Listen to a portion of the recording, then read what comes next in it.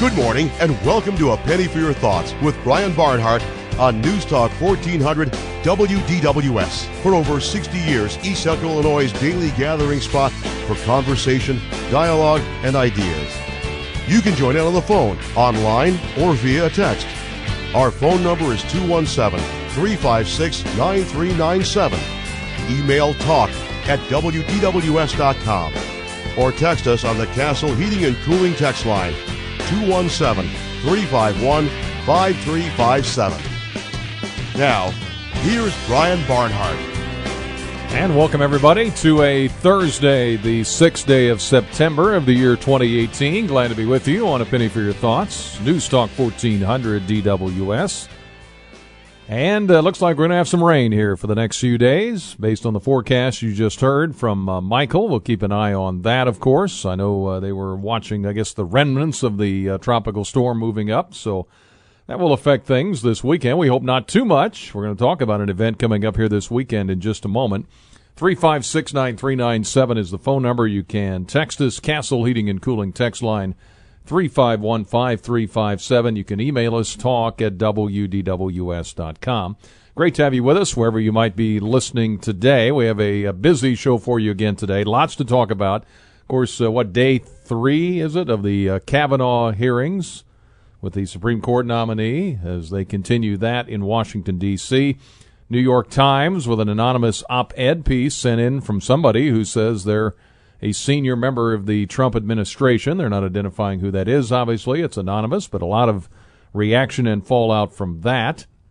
Also, the president, former President Obama, of course, coming to the U of I campus. He'll be at Follinger Auditorium coming up tomorrow for an 11 o'clock speech. He's being presented with an award. We'll talk about that in the second hour with Kent Redfield over at UI Springfield.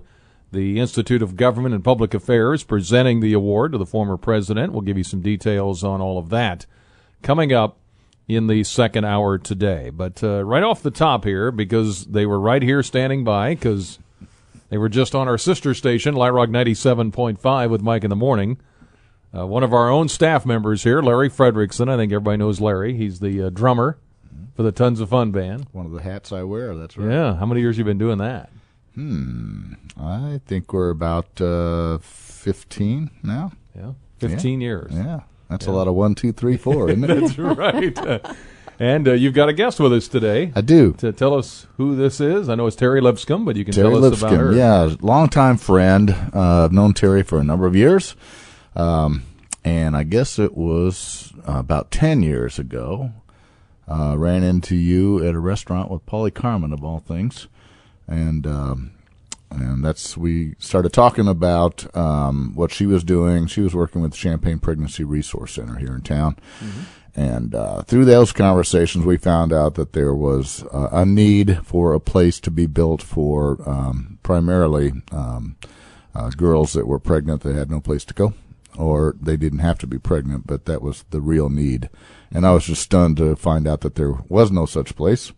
So ever since then, we've been trying to figure out how to build it, and it got built. That was really a blessing. I mean, a lot of people stepped up in the community, and it was all a lot of donated sweat equity and lumber and labor and all that sort of stuff. It's a beautiful facility and no cost to the girls that are involved there. So, of course, that means that they need money to run it, and that's where Terry comes in.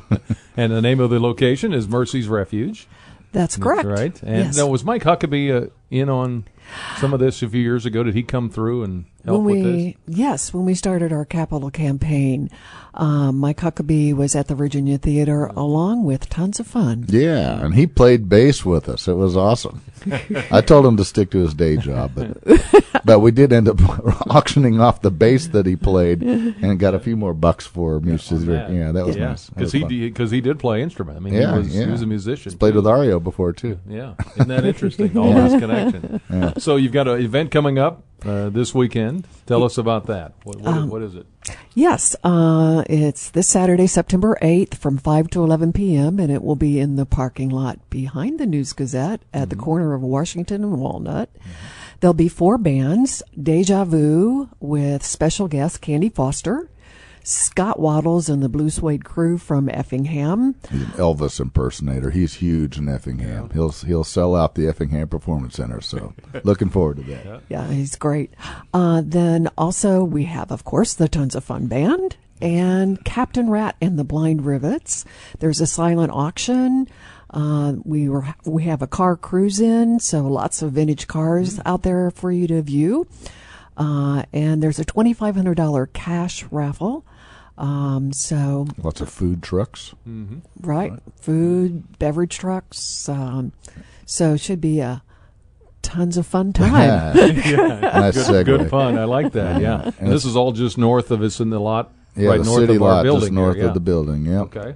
So it'll all be set up there. Yeah. Right. I would like to include, too, that obviously we would love for it to happen this Saturday, September 8th, but we're also aware of the weather that could be coming through.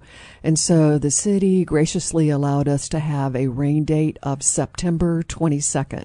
So that's in 2 weeks from this Saturday.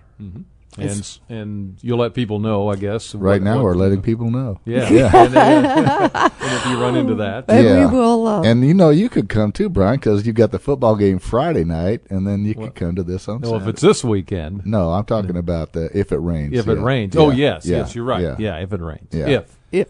Right. So how will You're we right. tell? How will we tell people? That's a good point. I got you. Well, I'll need to be making a decision by noon Friday or tomorrow. Okay. And we do have a Facebook event page. It'll be posted on there. And then we also have our website, which actually they can purchase event tickets or raffle tickets from this website. It's www.lifechangeshere.org. That's www.lifechangeshere.org.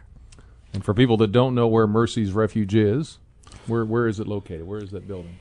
If you are on Market Street near the mall, across the street is the Salvation Army thrift store. Behind that is the Pregnancy Resource Center, and right next to that is Mercy's Refuge. And I might add that Mercy's Refuge is a 6 to 12 month program provided at no cost to women, and obviously to help them become the person that they were created to be and move forward in their lives. Yeah.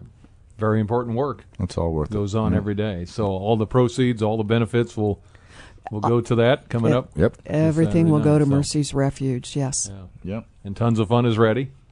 I'm ready all the time. Ready? Go. All right. Anything else we need to cover? No, thank you for this, Yeah, Brian. Appreciate no, it. And great. I guess maybe we can let you know. We'll let people here at the radio stations know, too, whether it's happening Saturday or not. Okay. Depending on the weather, yeah. Yeah. Okay. Thank you very much. I'll Yeah, repeat thank when you it's for your supposed to be again. Saturday night? Saturday night, September 8th from 5 to 11. Rain date, September 22nd. If you know where the News Gazette is, you'll find it. That's right. Just north of the News Gazette. All right. Thanks, listen. guys. All right, Thank you. I appreciate it. Larry Fredrickson with our staff here and Terry Lipscomb from Mercy's Refuge. We'll take our break, come back, get it started here with some open line time after this. Headed for the weekend.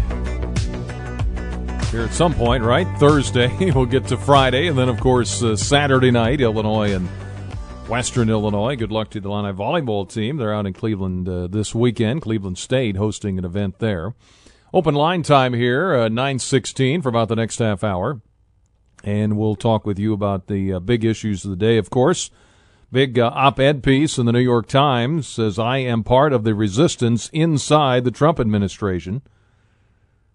And this op-ed piece says, I work for the president, but like-minded colleagues and I have vowed to thwart parts of his agenda and his worst inclinations. And the New York Times went on to publish the op-ed piece. The Times, it says, is taking the rare step of publishing an anonymous op-ed essay. It says, we have done so at the request of the author, a senior official in the Trump administration whose identity is known to us and whose job would be jeopardized by its disclosure. And the New York Times says, we believe publishing this essay anonymously is the only way to deliver an important perspective to our readers. We invite you to submit a question about the essay as part of our vetting process here. And article goes on. I've read it. It is interesting. One of the things the writer says, and again, it's anonymous. This is in the New York Times. It says, to be clear, ours is not the popular, quote, resistance of the left. It says, we want the administration to succeed and think that many of its policies have already made America safer and more prosperous. But this writer says, we don't know if it's a man or a woman, says, we believe our first duty is to this country, and the president continues to act in a manner that is detrimental to the health of our republic. And it goes on, and you can read it yourself. I won't read it all to you, but it's in the New York Times.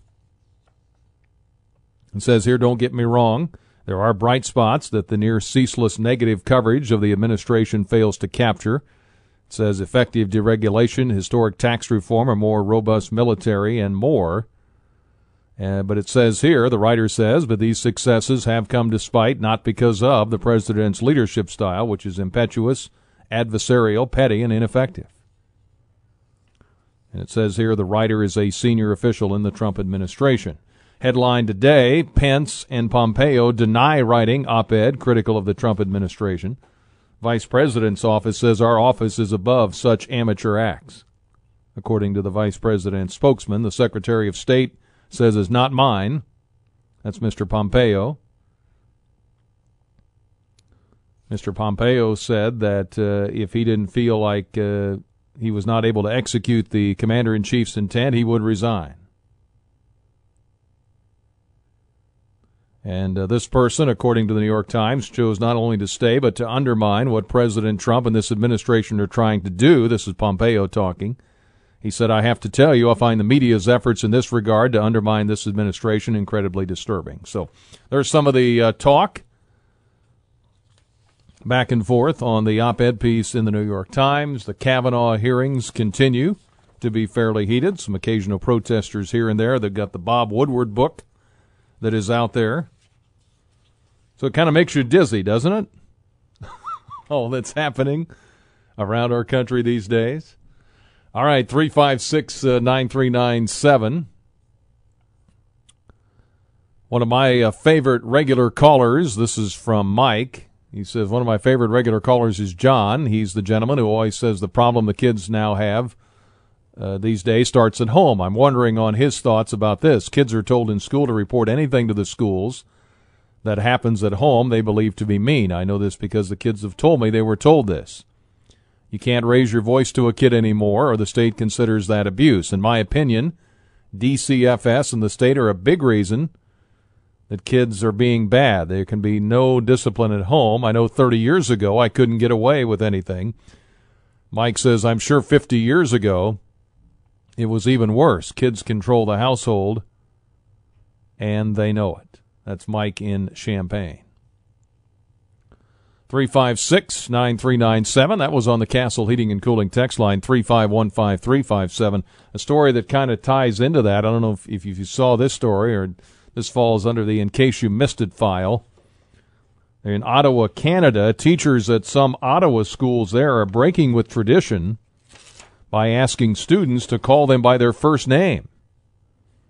Joel Westheimer, a professor at the University of Ottawa's Faculty of Education, told the Ottawa Morning Host that their more casual approach to the teacher-student relationship can help ease tensions in the classroom. Students and teachers have to feel comfortable, said Westheimer, who goes by Dr. Westheimer, Mr. Westheimer, or Joel, depending on his own student's comfort level. He says, I spend a lot of time paying attention to the way relationships are built in my classrooms and the way students connect with me. However, the teachers must be comfortable with it too. He says, I never think teachers should be forced to do this. And then there's all kinds of reaction to that. Again, this was in Ottawa, Canada. Says, no, it's a show of respect for the elders. What kind of people are we trying to raise?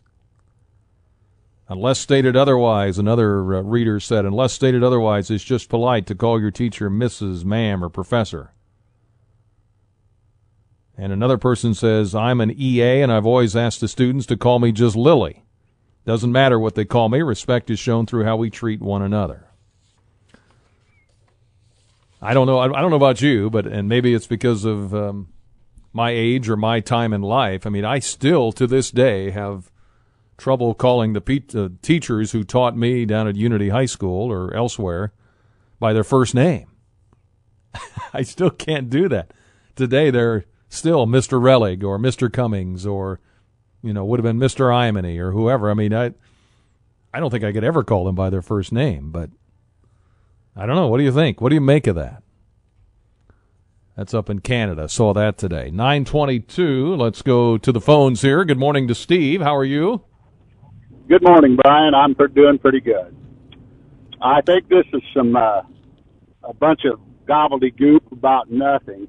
I'm going to tell you that ever since the Obama administration has been being outed and outed more and more, Department of Justice, Mueller, all of them.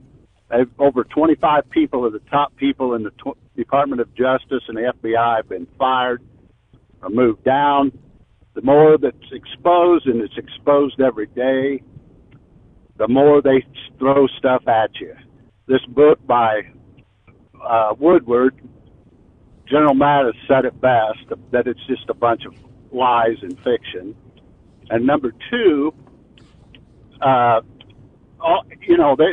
saying everything they can in this business about this inside writer. I wouldn't be surprised if it was somebody at Mediaite.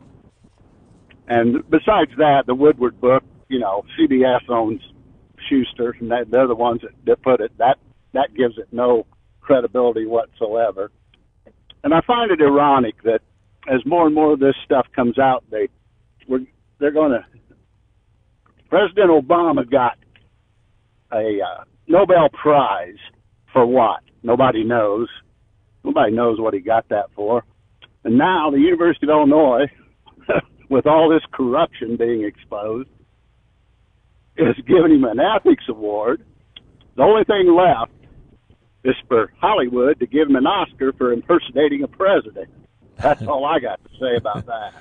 Yeah, well, the one thing I'm always puzzled by, and you mentioned Bob Woodward, I've never understood why any administration lets those books. I mean, why would you invite someone like that in to write a book? I don't understand what you gain by that.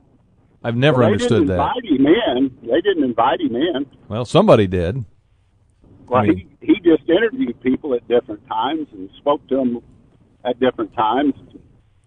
Woodward's has not been credible ever since the Nixon era, and neither is Bernstein. He's the one that came out with that garbage about Cohen was going to nail him. CNN wouldn't retract it. They try to jump on this. They're all on the same side. Yeah. It's obvious. I mean, the media comes out every day they're repeating the same lines. Mediaite puts out the memo what they're supposed to talk about that day, and that's exactly what they do. It doesn't matter if you switch to CBS, NBC, ABC. That's what they do. All right. Hey, Steve, thanks for the call. I appreciate it. You bet. You bet. Have a great day, okay? 356-9397. Good morning, Brian. I've been on vacation out of town. Please tell me what happened to Mikey Dudek. Well, unfortunately, he got hurt. And it was strange because he had looked great in camp. I'm telling you, he looked fast. Of course, we're talking about the Illini wide receiver. He was playing in the game the other day against Kent State, caught a pass late in the game that set up, I think, our final touchdown. Caught it about the 10-yard line. I think it was about a 25-yard diving catch. The defender that was there for Kent State, I don't know if he rolled into his leg or what happened, but it was a little bit of an awkward landing, but not more than you see pretty much every time in a football field. It wasn't like a hit that stood out. And, in fact, we were a little surprised. We were talking in the booth during a timeout, me and Martin O'Donnell and Jason Davis, who was on the sideline. We were like, okay, now where is Mike Dudek? Because he didn't come out for the next punt.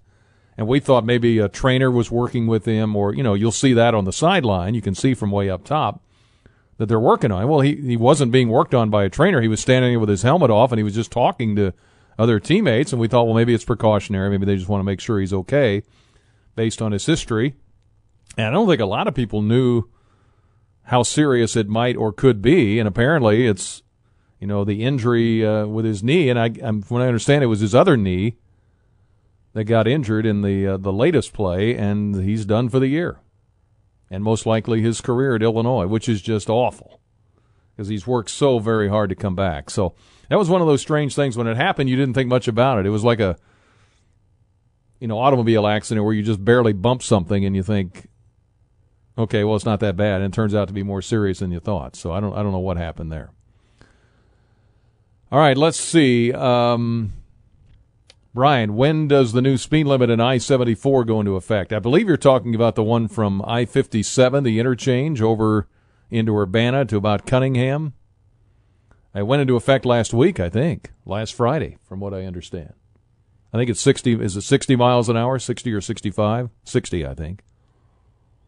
I got to look at those signs that have the big flags on them that are telling me to pay attention.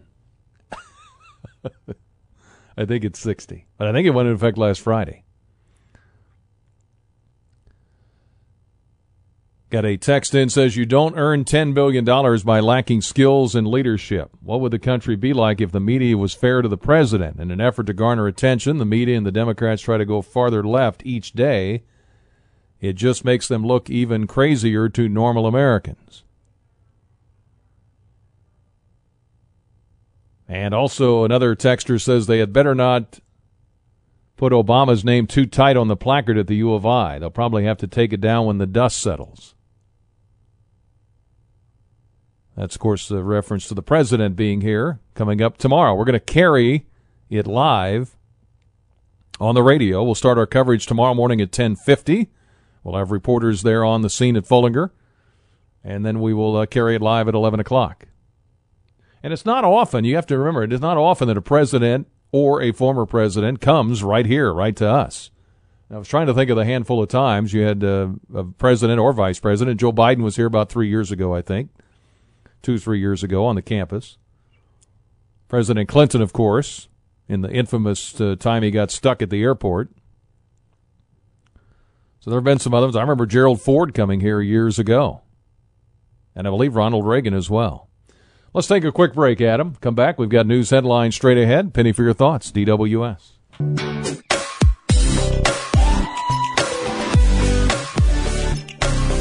Texter Castle Heating and Cooling text line says, back in the 60s, Urbana High School football coach is Warren Smith. He would let you call him Smitty. John Grammer would let you call him John. Herb would let you call him Herb. And Dave Cass Stevens would let you call him Cass. Dave Cass Stevens. So talking about calling teachers by their first name. Said, that was common back then in the 60s. Let's get to Ursula here right ahead of the news. Hi, Ursula. Hi. How do we get term limits on the ballot? I mean, we do definitely need term limits, and I think there have been attempts before to get it on the ballots for people to vote on, and then it was kept off or decided not to, be attempted. And our politics are never going to settle down. I mean, it's just so horrible that, people... It's a real chore to have to vote because you don't know what's true or what's not anymore. And so I'm wondering who's keeping the question of, people, if people want term limits off the ballot. Well, usually there has to, there's a process, and I don't know exactly what process that is, how something winds up on the ballot, but it's been tried before. And been tried, the drawing of districts, the so-called gerrymandering issue. They've tried that too. That's, in fact, I know, Michael, that went all the way to the drawing of districts, voting representative districts. I guess went all the way to the top of the Illinois Supreme Court. That one was attempted a couple different times, and they had lots and lots of signatures, and it didn't work out to where it made it on the ballot. I believe that it has to, as far as a term limit question, the General Assembly has to put it on the ballot. And that Mike Madigan controls, obviously, the Illinois House, and so that has to go through him. And Republican lawmakers will tell you that he's not going to let that happen. So it just it depends. But I would say that's the route it has to go. And as far as the district drawing, that's the effort they just continue to try over and over again. And those were two things Bruce Rauner pushed pretty heavily when he first ran. Yeah, it's just the whole thing is just very frustrating. Like, we have no control. And they're working for us, but we don't have control over it. So that's all I have to say. All right. Thank you, Ursula. Thank you. And some people would contend in Illinois, with the power of Mr. Madigan, Speaker Madigan, that we probably have less power than maybe some other states. I know you can't comment on that. No, I cannot.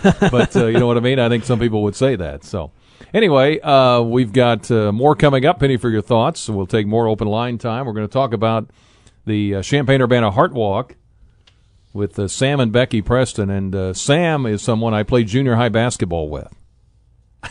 We'll tell you about that. Coming up, 10:10 today, Kent Redfield over at UI Springfield.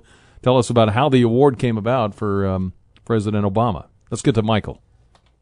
A Penny for Your Thoughts with Brian Barnhart continues on News Talk 1400 WDWS. You can reach out to us on the phone at 217-356-9397. Email talk@WDWS.com or text on the Castle Heating and Cooling text line 217-351-5357.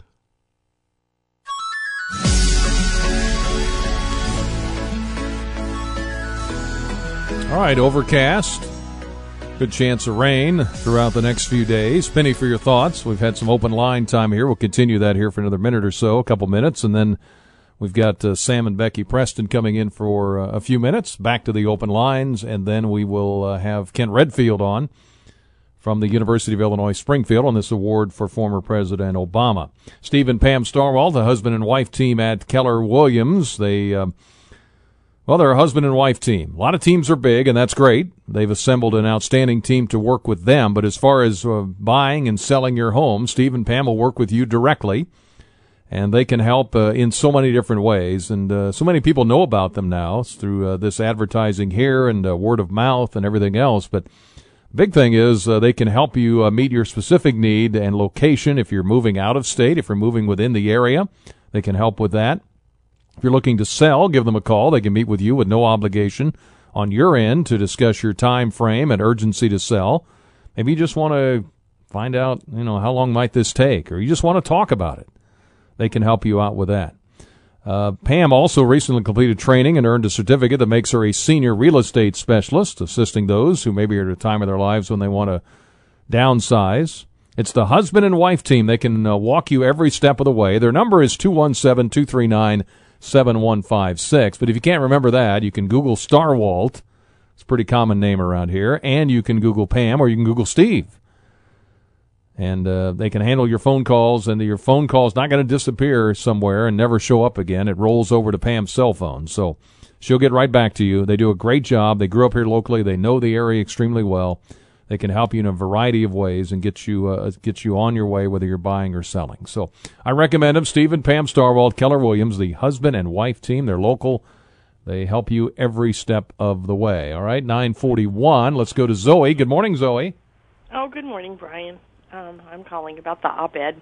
Yeah. And, of course, I don't know who it is, but I do tend to think they did this, of course, because they want to sow doubt in people's minds about the president.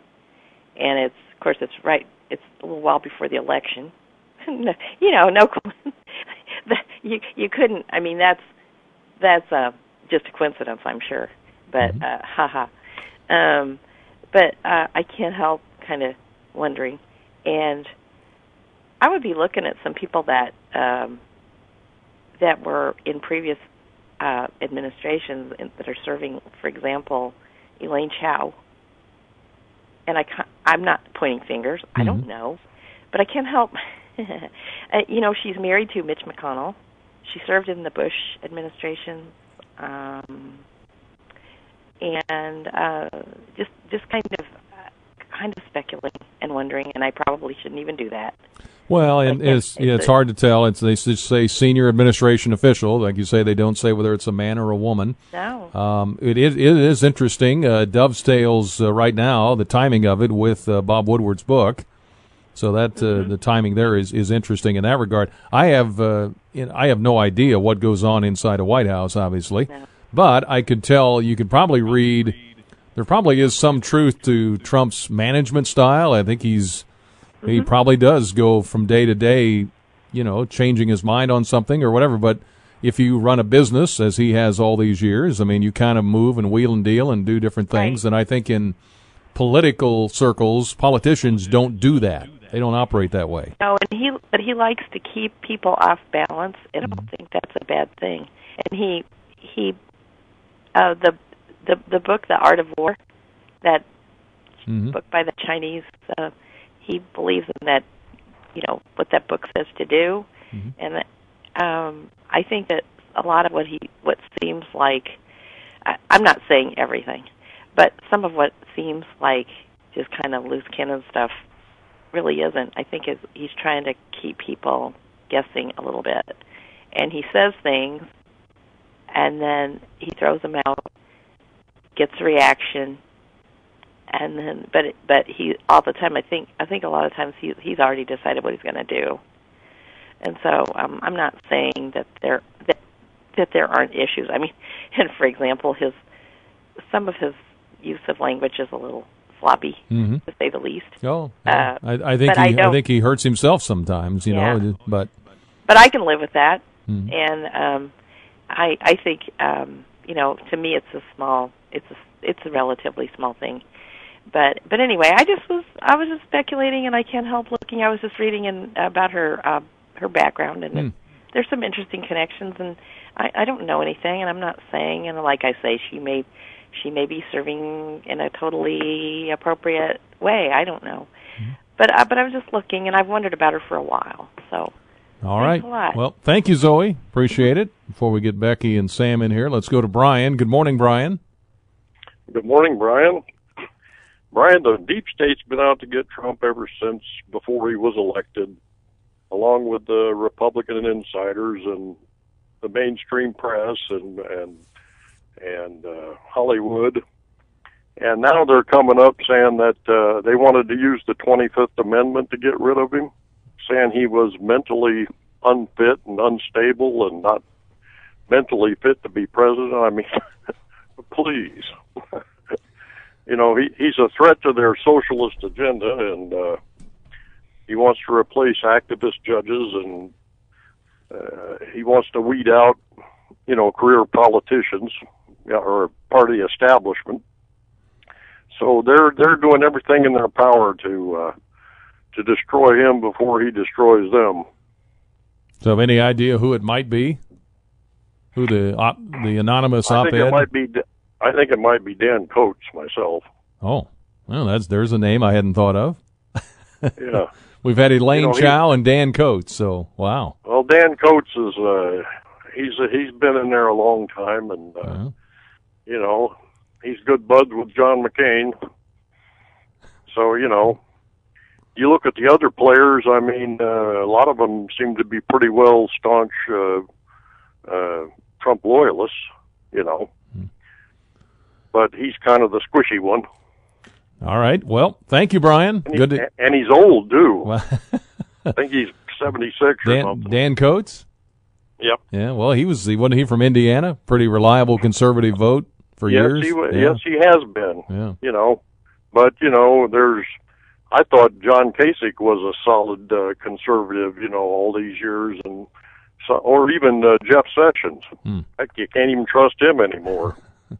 Well, the president seems to rattle that issue every once in a while too. So yeah, I've been surprised before. I mean, some of these people, they walk the walk and talk the talk, and then when push comes to shove, they show their true colors. Hey, Brian, I got to move, but thank you, sir. Appreciate it. All right, 356-9397, 73 degrees here in downtown Champaign. I found Sam and Becky Preston. Hi. In the studio. How are you? Good. Good, Brian. How are you doing? Good to see you. Now, Sam and I go back a ways. Yes, we do. Now, you can testify to this. You and I played, quote, junior high basketball. If you call Correct? it that, yes. Yeah. Now, we were the guys that the coach let in the last minute to run around for about a minute. Yep. That was our turn. Yes. Yep. And I remember you throwing a pass one time that hit the rafters. Yeah, at Unity High School where we played the game. That was my shiny moment, yes. Unity High School, yes. So needless to say, neither one of us played basketball much beyond that. Did you play in high school at all? No, I did. Not okay. One practice. One practice? That's and you got enough. cut? No, I cut myself. Well, you and Becky are the co-chairs of the Champaign-Urbana-Heart Walk American Association. Yes. That's coming up. It is. Yeah. September 16th. And where is it going to be? It's going to be held at Porter Park in Champaign. And for people that don't know, where is that? Porter Park, it is, Sam, help me with what? It's like Rising Road and Windsor, I believe. Yes, west of town. Yes. Yeah, it's a beautiful park. Nice walking path and playground and water. It's very nice. Well, tell us about your involvement in this. And I know Sam's got a story of Yes. American Heart Association because you just had major heart surgery here. Yes, I did. Yeah, tell us that story real quick. It was about 14 months ago. I had 5 bypasses done, open heart surgery. I consider myself a healthy guy. Never missed a day of school in 10 years of school, and never missed a day of work. Never been in the hospital. One day I had to check my blood pressure. It was a little bit high. And this was just at a Walgreens or a store or something? Just sat down. We're just in there. I thought I'll just sit down here and do my blood pressure here. I had it done before for regular checkups, but I did. That was like 190 over 90. And my nephew was standing behind me and went over and told Becky that my blood pressure was crazy high and I need to get to the hospital or at least to the doctor. So I did make an appointment that next Monday to go to the doctor, and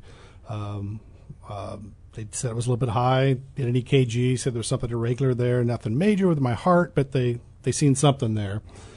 So next thing I know, I'm at the Christie Clinic doing a stress test. Got on there, didn't pass the stress test, so Dr. Roger Guru sent me over to Dr. Tapai at Presence at the time. It's OSF now. Tried to put a stent in, and 90% blocked in my main artery, 80% blocked in my secondary artery, so they couldn't put a stent in. The nurse leans over me and says, "Honey, you're going to have bypass surgery."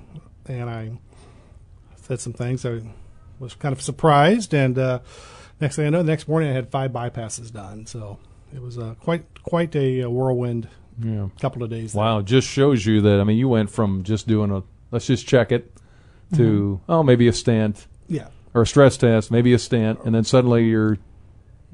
I've done about 5 bypasses, so yeah. Yeah. So I did it on a Friday, and I was was home that Monday, but I was off of work for about a month. So this is obviously personal for you and for Becky, which is why you're the co-chairs of this event. And certainly right now, we're a couple weeks out here or less. You're looking for walkers. You're looking for teams. Kind of tell us how people can help or how they get involved, I guess. Yes, we would love to see the community turn out and help support this because our message is you don't have to have the typical what you see on TV, Hollywood, grab your chest heart attack. That does happen, but there's many people, men, women, walking around just like Sam that have this coronary artery disease going on behind the scenes. And, you just a simple blood pressure check can save your life. So we want to get out and celebrate Sam and life and other survivors from the community are there. You get a red cap. If you're a heart attack survivor, you get a white cap if you're a stroke survivor. So it's a pretty powerful moment to see all of those survivors lined up at the walk. But you can get involved by coming out to the walk September 16th out at Porter Park. It's registration starts at 3.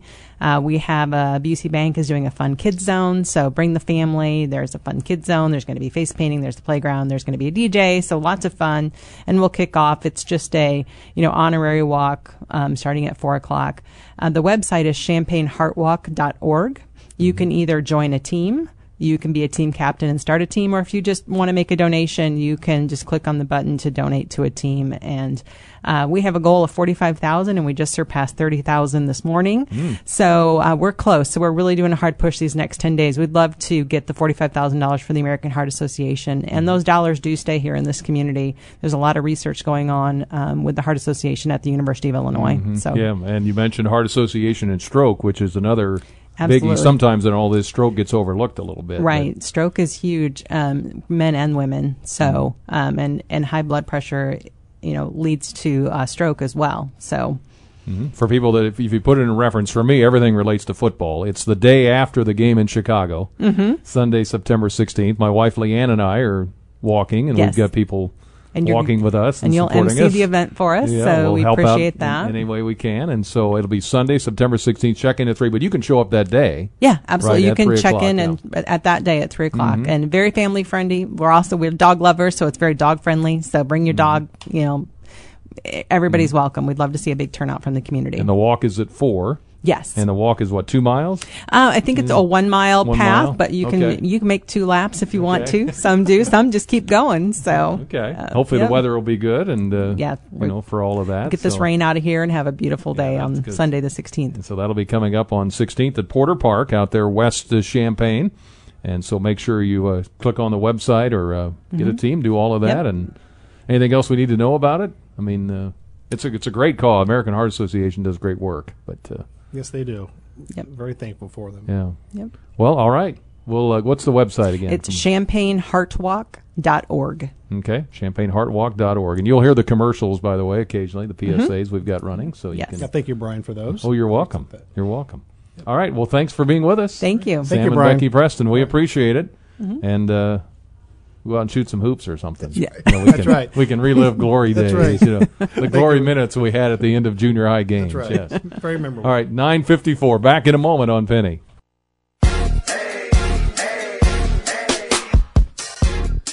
All right, busy first hour here. Glad to visit with Sam and Becky Preston. Yeah, Sam and I were on the junior high team down at Unity Junior High. The thing I remember about our coach telling us at the time, they had 8th grade. You were the A team. 7th grade was the B team, and then there was the C squad. And the C squad was everybody else that didn't quit. And I was on the C squad. And eventually everybody quit on the C squad except for like Sam and I. And so they had to put us on the A team, even though we only got in like the last minute of games. And I remember this vividly. I got to go down and dress for a game in Tuscola. And, I didn't realize that the B game, the 7th grade, was the first game. So I go down to the locker room in Tuscola, and I start getting dressed. And then I look around, and it's all the 7th graders. And I'm like, wait a minute. And then I had to sheepishly undress, get redressed, go sit in the stands, and then come to the locker room like after the 3rd quarter of the 7th grade game. I'll never forget that. All right, 356, more than you probably wanted to know. 356-9397. Texter on the Castle Heating and Cooling text line says, I think it's a New York Times reporter making it up. That's what they do.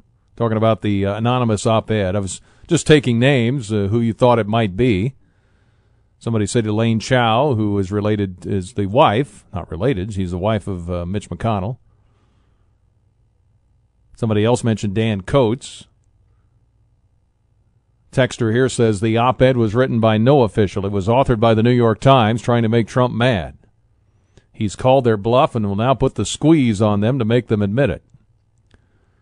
And another texter on the Castle Heating and Cooling text line says it'll surprise a lot of people when they find out Kellyanne Conway is the source.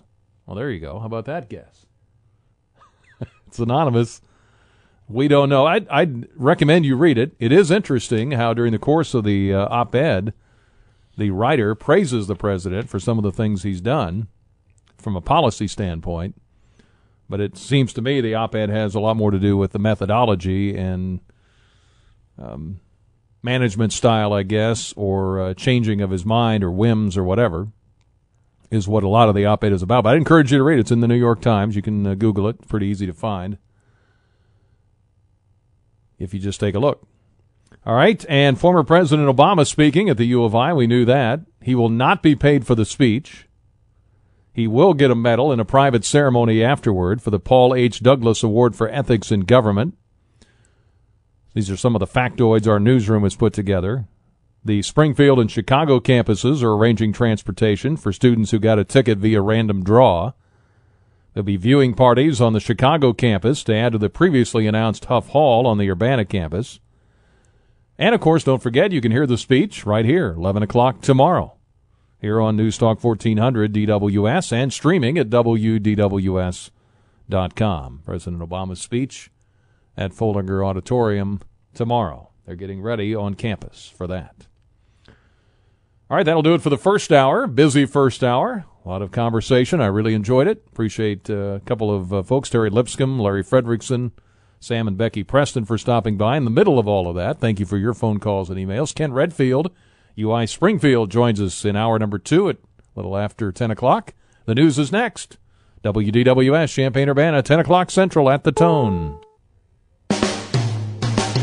It's the second hour of A Penny for Your Thoughts with Brian Barnhart on News Talk 1400 WDWS. You can reach out to us on the phone at 217-356-9397. Email talk at WDWS.com or text on the Castle Heating and Cooling text line 217-351-5357. Now, here's Brian Barnhart. And we're back. Penny for your thoughts. News Talk 1400 DWS here in downtown Champaign. I think the sun popped out there for a moment during the news, but a lot of rain over the next few days. Good to have you with us wherever you might be listening in our listening area, whether we're streaming, if you're listening close by, or around the country and around the world. We do that at WDWS.com. A couple of things of note here before we get to our next segment, and we're going to talk here coming up in a few minutes with Dr. Kent Redfield, a professor of political studies over at the University of Illinois Springfield. He's also been a research fellow for the Institute for Legal, Legislative, and Policy Studies, and also the Institute is part of the Center for State Policy and Leadership at UIS. It also has an appointment in the University of Illinois Institute of Government and Public Affairs. We'll talk to him about former President Obama's visit to Urbana coming up tomorrow. A couple of notes, though, coming leftover items from the first hour. We're talking about the anonymous New York Times op-ed piece, guessing who it might be. We had 2 or 3 guesses already. Somebody said Omarosa, or it could be Reince Priebus, who was the chief of staff at one time. So those are a couple of guesses. Also want to remind you, today's your final call to enter to win 10 pairs of win one of 10 pairs of Doobie Brother tickets before they go on sale tomorrow at the State Farm Center. 2 ways to enter. Either send us a text with the word Doobies along with your name to our Castle Heating and Cooling text line. You can do that, 3515357. Or email us at doobiebrothers@WDWS.com with your name and daytime phone number. So just a reminder about that. All right, Dr. Kent Redfield is with us on the line. You want to enter that contest, Kent? You can do that if you want. There's lots of things in these. What do you think? Well, I read through your background. You've been at U of I Springfield for quite a while, right?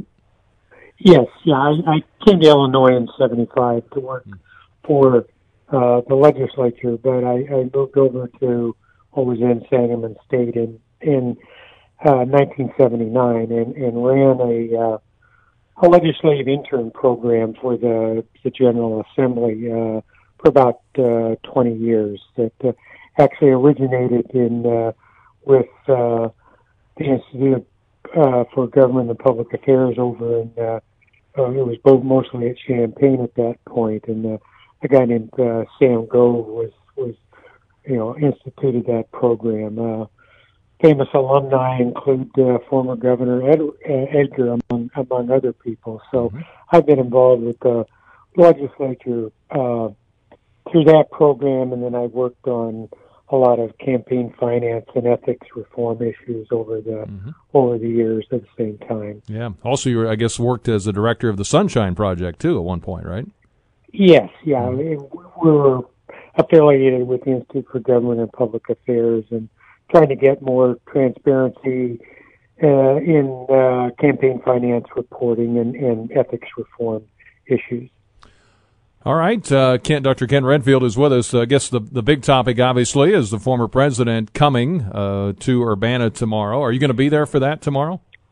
I am not. I am on the committee, but this was pretty short notice, and I'm actually not going to be in town tomorrow. So I'm sorry I'm going to miss it. It's certainly we're pleased that the president accepted the award, and it should be both in terms of the public event and the ceremony. It should be a very nice day. Now, from what I understand, he's going to be speaking at Fuldinger Auditorium, and then he's getting the award afterwards, right, in a private ceremony? Yes, and that's what's going to happen, and so it is. He's being honored for both his service in time in office as president, but also in the U.S. Senate and in the Senate in Illinois. I actually, where I got to know him a little bit was when he was on a group of legislators that worked on and eventually put forth the ethics changes that were made in 1998. Gift band, there are a whole series of things, and he was representing the Senate Democrats on that that group. Paul Simon had initiated part of it, and I was essentially providing some staff work, and so he certainly has a long history of trying to promote ethics and civility and in government, and also civic engagement, and so this is it's a nice coming together of the former president's interest in terms of his election, his post presidency, what he wants to be doing, and the types of things that the Douglas Award tries to recognize in terms of choosing people. So it's obviously the president has a lot of demands on his time, and lots of people want to recognize him and stuff. And so the fact that he's accepted the award and then focusing it around an event engaging students is just a nice synergy between what the award is about and what the president would like to be doing in his life as former president. Dr. Ken Redfield is with us over at the University of Illinois Springfield. Again, President Obama, the former president, speaking at Follinger Auditorium tomorrow. You can hear that live here on DWS. You were part of a committee. Was that a big committee involved in that? No. The actual Douglas committee is. The awards committee involves faculty and members of the Douglas family and different. There's community members, and so it's a fairly large group of people that meets and considers people for the award, and then votes and so we've. There's a long list of people that have been honored. One of them, kind of the person that I got involved with the most was former Senator Paul Simon, and so it's it is an annual award, and it involves nominations and stuff. How far back have they been giving out the award? Oh, it's 1994. Okay. And this is, the Douglas family, took the initiative in terms of, with setting it up through the Institute for Government and Public Affairs. And, I did not know, other than reputation, I didn't know Paul Douglas at all, but, because of my, the opportunities I had to work with Paul Simon, I know how highly he regarded Senator Douglas and Senator Douglas's colleagues did. Remind our listeners, for those of us a little younger, about Paul Douglas. Well, he was a senator from Illinois. I think eventually he lost to. Oh my goodness, I'm getting old here. That's okay. Yeah, it'll come back to me. Yeah. But so he had a long, distinguished career in the Senate and involved, both ethics within the Senate and then issues like civil rights, promoting government service, and was widely recognized by his colleagues within the Senate as being a leader in ethics, and is part of a long tradition of, obviously Illinois has had some bad actors in terms of its governors and senators, but we have also had a list of some really outstanding people that have served in Congress from Illinois, and so that's. It's certainly been an award that tries to go out and promote public service and ethics, and as I say, that's a symmetry with that resonates with what President Obama is said as the things he'd like to promote as a former president. I guess is this an award as you present it annually, as you said? Is it something that maybe would be done privately normally, and in this case they combined it with a speech? I mean, I know you weren't involved in every detail of planning, but how does it typically work?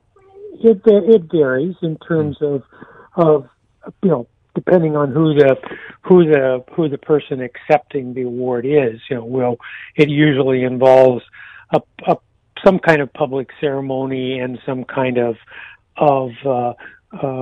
remarks in terms of the person accepting the award, and sometimes it's in a larger setting, and that's what's happening in this case is having there's normally an event. This is a much more public event and to a much broader audience, but obviously the former president commands that kind of can command that kind of a forum, and so it's certainly from the University of Illinois' perspective, his accepting the award adds recognition and prestige to the award and to the university, and certainly these are things that both the university in general and then the Institute for Government and Public Affairs, in terms of their mission, these are things that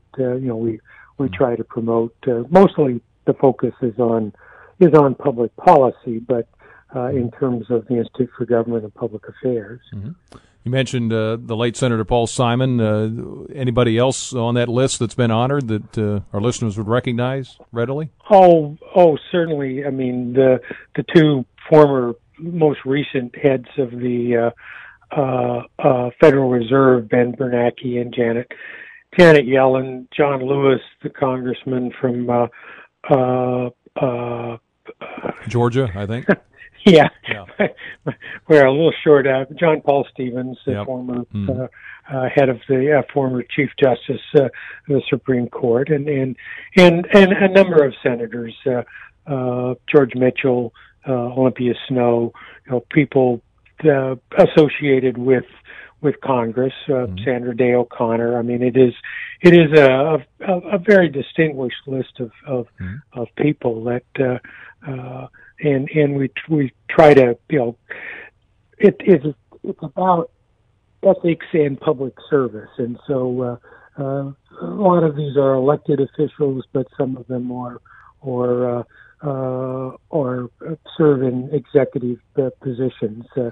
Back in 2000, we recognized the award recognized Senator Feingold and Senator John McCain, who just died recently, with an award recognizing their work in campaign finance reform, and that was something that Senator McCain worked across the aisle, and it was Senator Feingold and passed a pretty historic campaign finance reform act in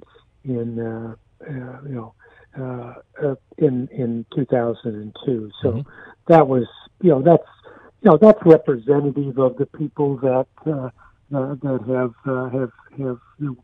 have gotten the award over the years.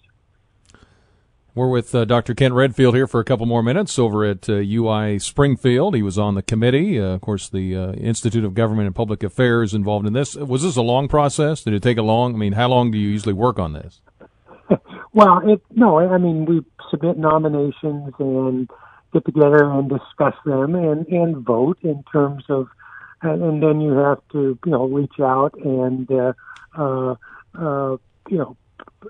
in terms of, whether people will accept the award, first of all, and then secondly, all of the logistics of where the award ceremony might take place under what circumstances. And as you can well imagine, with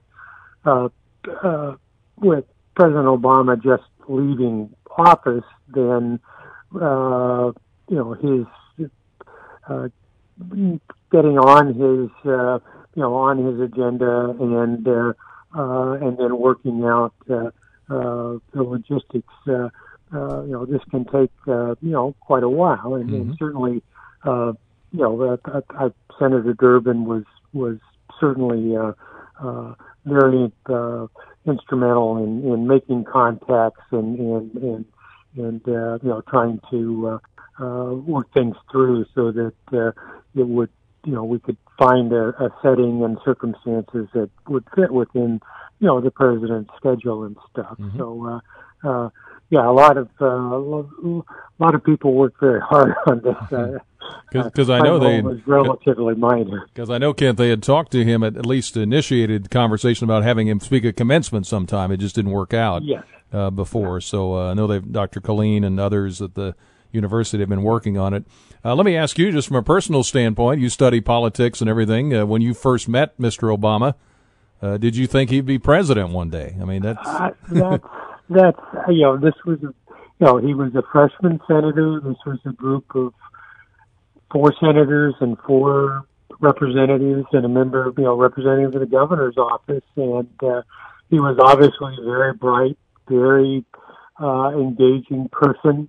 I was always, from the get-go, struck by, the fact that he had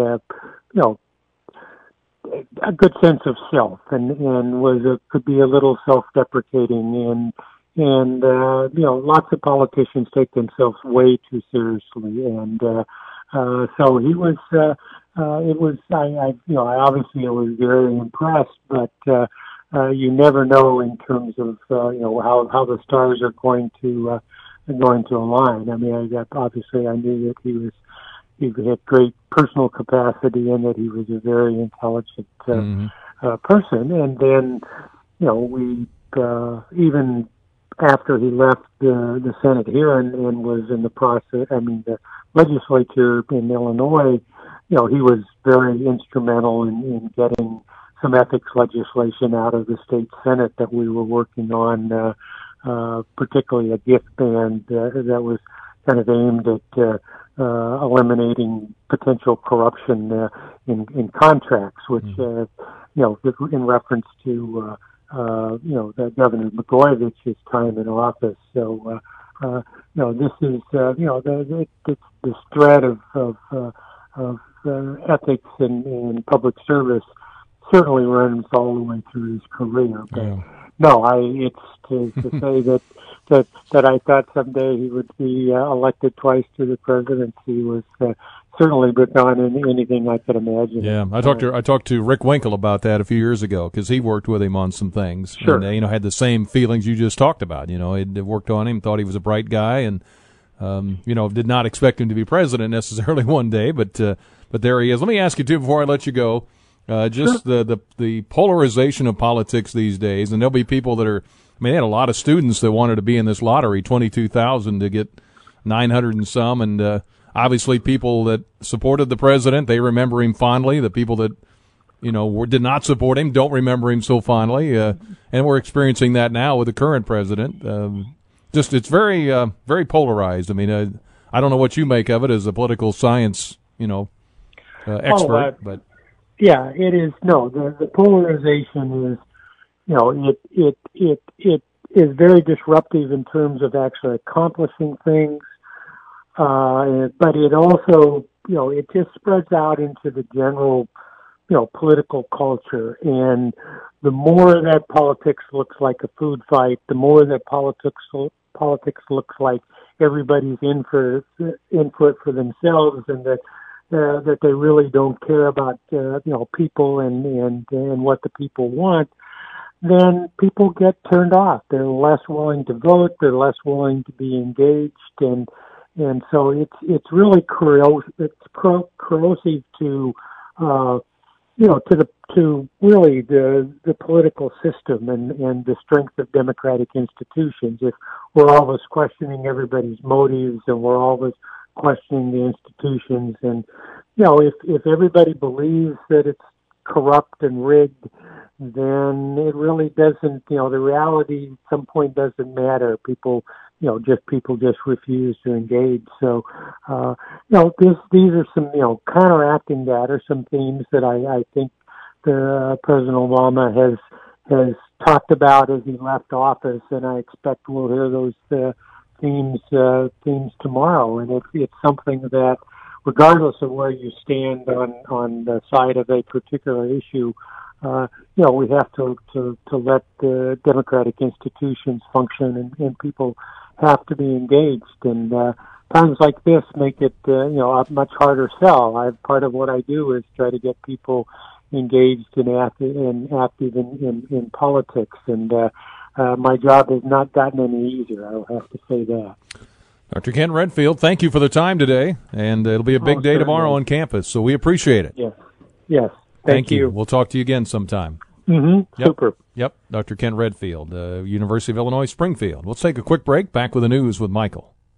A Penny for Your Thoughts with Brian Barnhart continues on News Talk 1400 WDWS.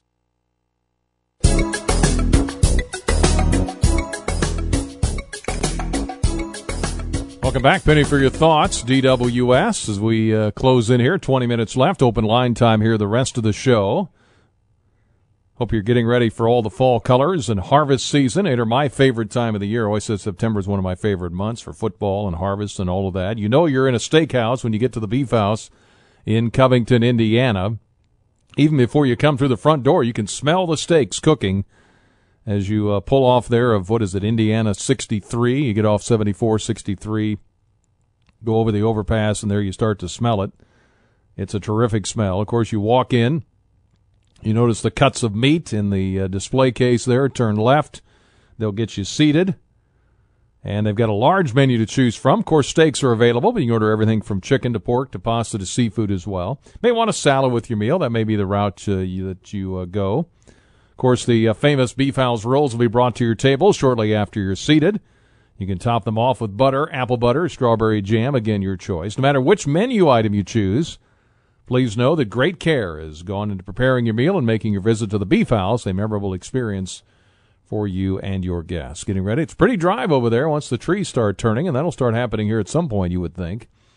Short drive in the country, I-74, just inside the Indiana state line. Somebody texted in earlier, before I read this commercial, they said the timing was perfect. Commercial about steaks right after talking about heart issues, Tom says. That was texted in earlier before right after the news. We were taking names of people you thought might be the anonymous op-ed writer that says they're a senior administration Trump official.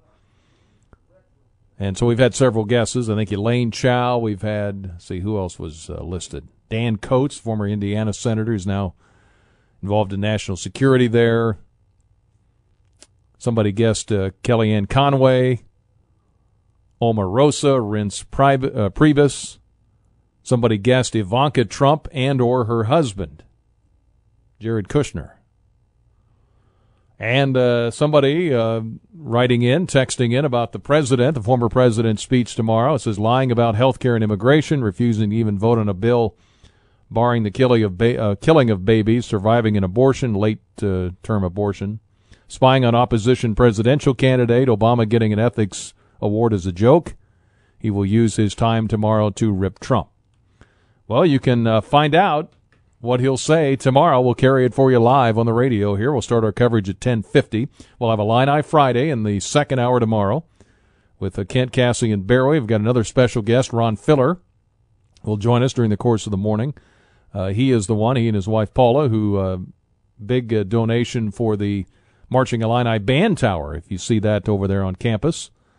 And big Illini, graduated from the U of I, proud Illini alum. We'll visit with him a few minutes tomorrow as well. Get you ready for the game this weekend. All right, back to the phones here to John. Hey, John, good morning. Hey, good morning, Brian. Has anybody seen Trump's birth certificate? Has anybody seen Trump's birth certificate? Yeah. I don't know. I think he's a Russian. I really do. A Russian? Well, there's a new one. Hey, I think it was Marla Maples that put all that stuff out. Marla Maples is the op-ed writer. Wow. Yeah. Well, she's not a senior official though.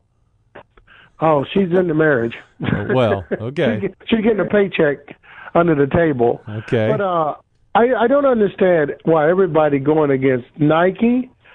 I listened to a veteran yesterday call in, and he's against Colin Kaepernick.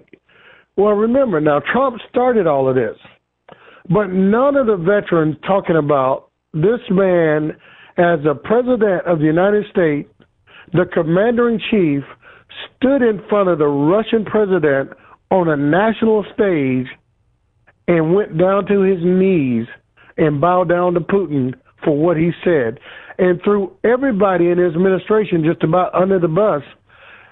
And they think it's a joke. Colin Kaepernick did nothing compared to Trump. But I guess that ain't that America? That is unbelievable. Well, I would say most people would say, even people that support the president, with his press conference with Putin, that was not his greatest moment, I would say, to say the least.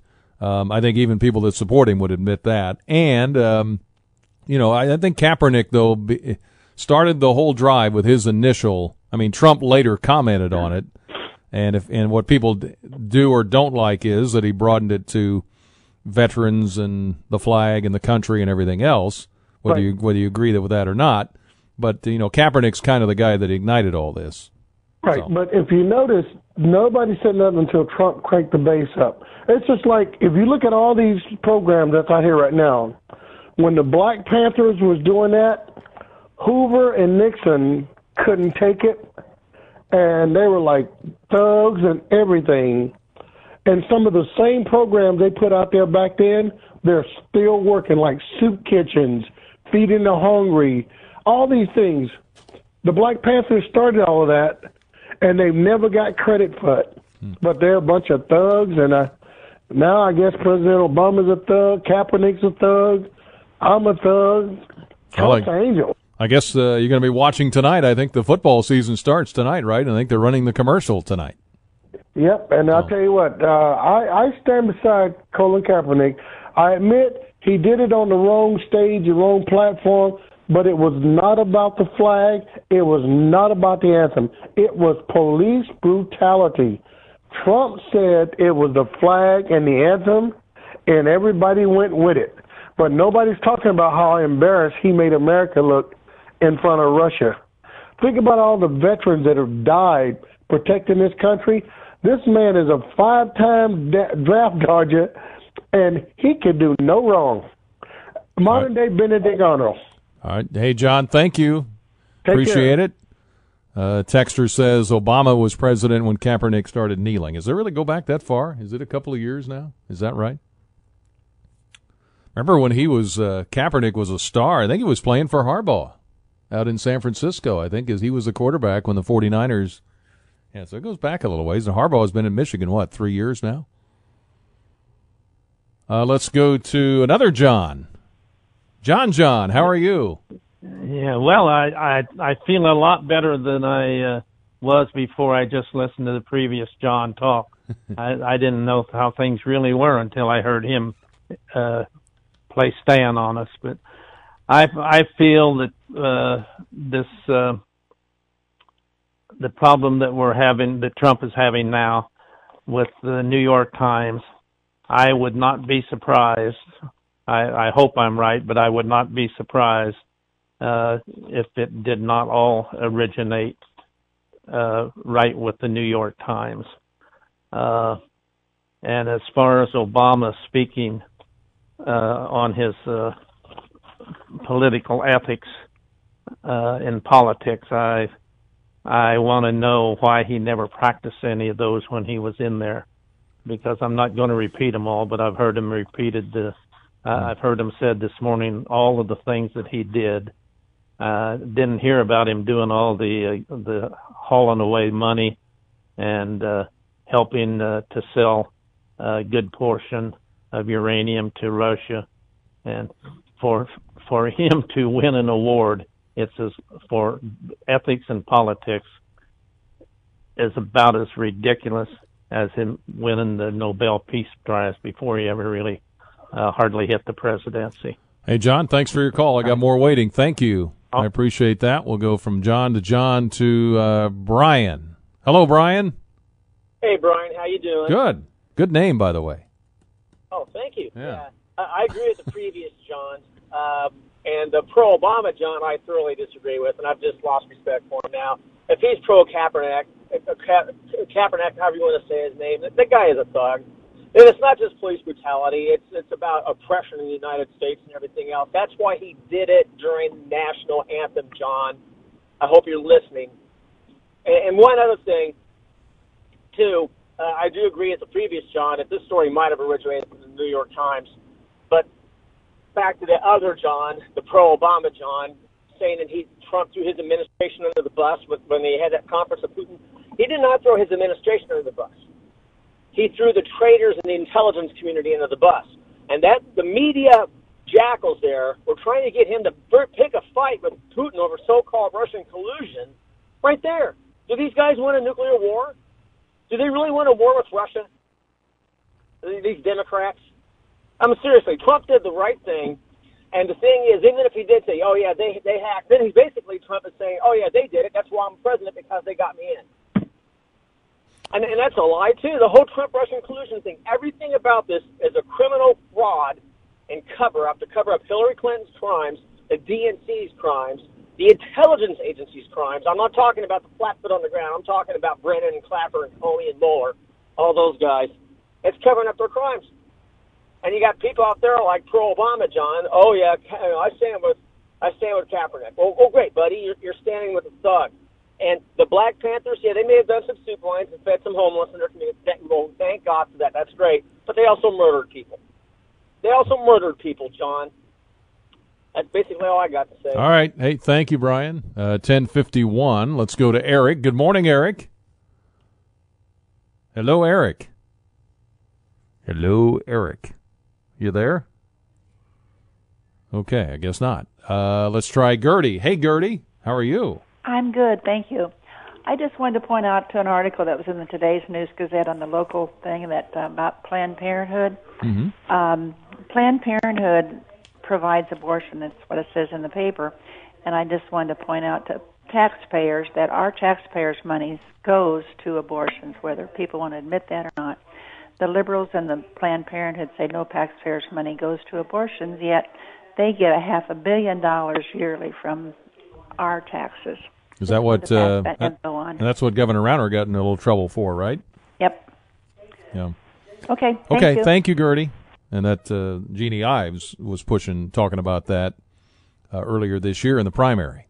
All right, 10:52, a break. Back with more, and a great moment in baseball we'll relive here in a couple minutes. Back in a moment.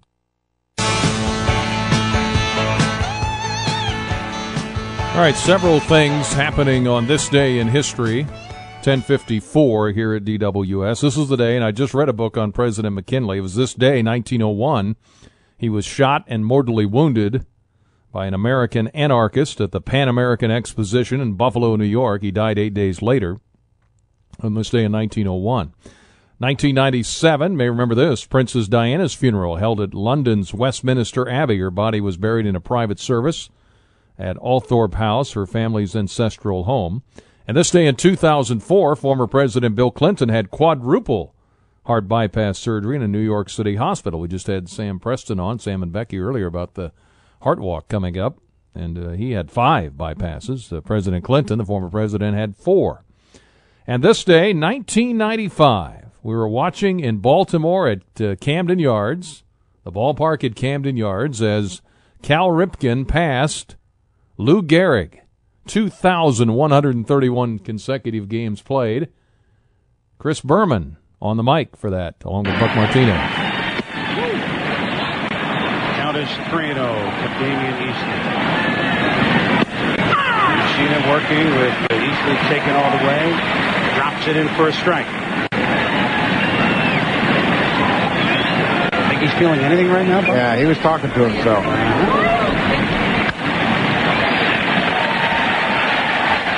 What began on May 30th, 1982, and continues September 6th, 1995. This game with the Angels trailing is now in the books. And And let it be said that number 8, Cal Ripken Jr., has reached the unreachable star.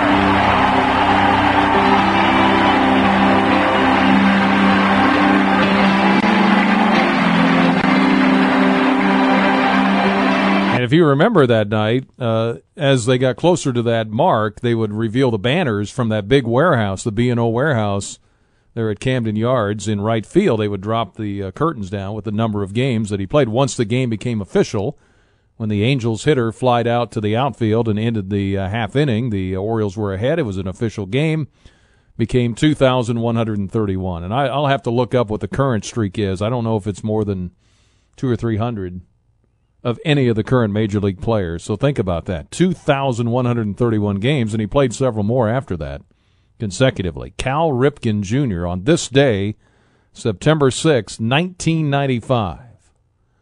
10:57. Here's Thomas. Hey, Thomas. Hey, how you doing, Brian? Good. Hey, I just want to thank John for that call earlier. That was pretty inspirational to hear some history about the Black Panthers and unfortunately how things have been spun and turned on them, over the years.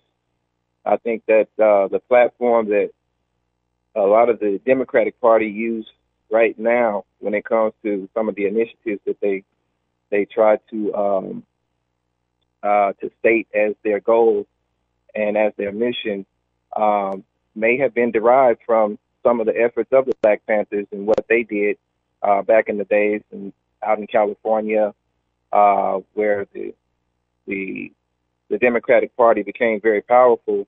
They were very active out there. So I just wanted to thank John for that call, just to jog my memory on some of the things in which they did, and also to put in retrospect how things have been changed as far as what they were about and who they were as people. So, all right. Thank you, Thomas. All right, thank you. Great to hear from you. 10:59. We've got the news coming up at 11, the Rush Limbaugh Show. I think Mark Stein's been sitting in this week for the Rush Man, so that'll be coming up.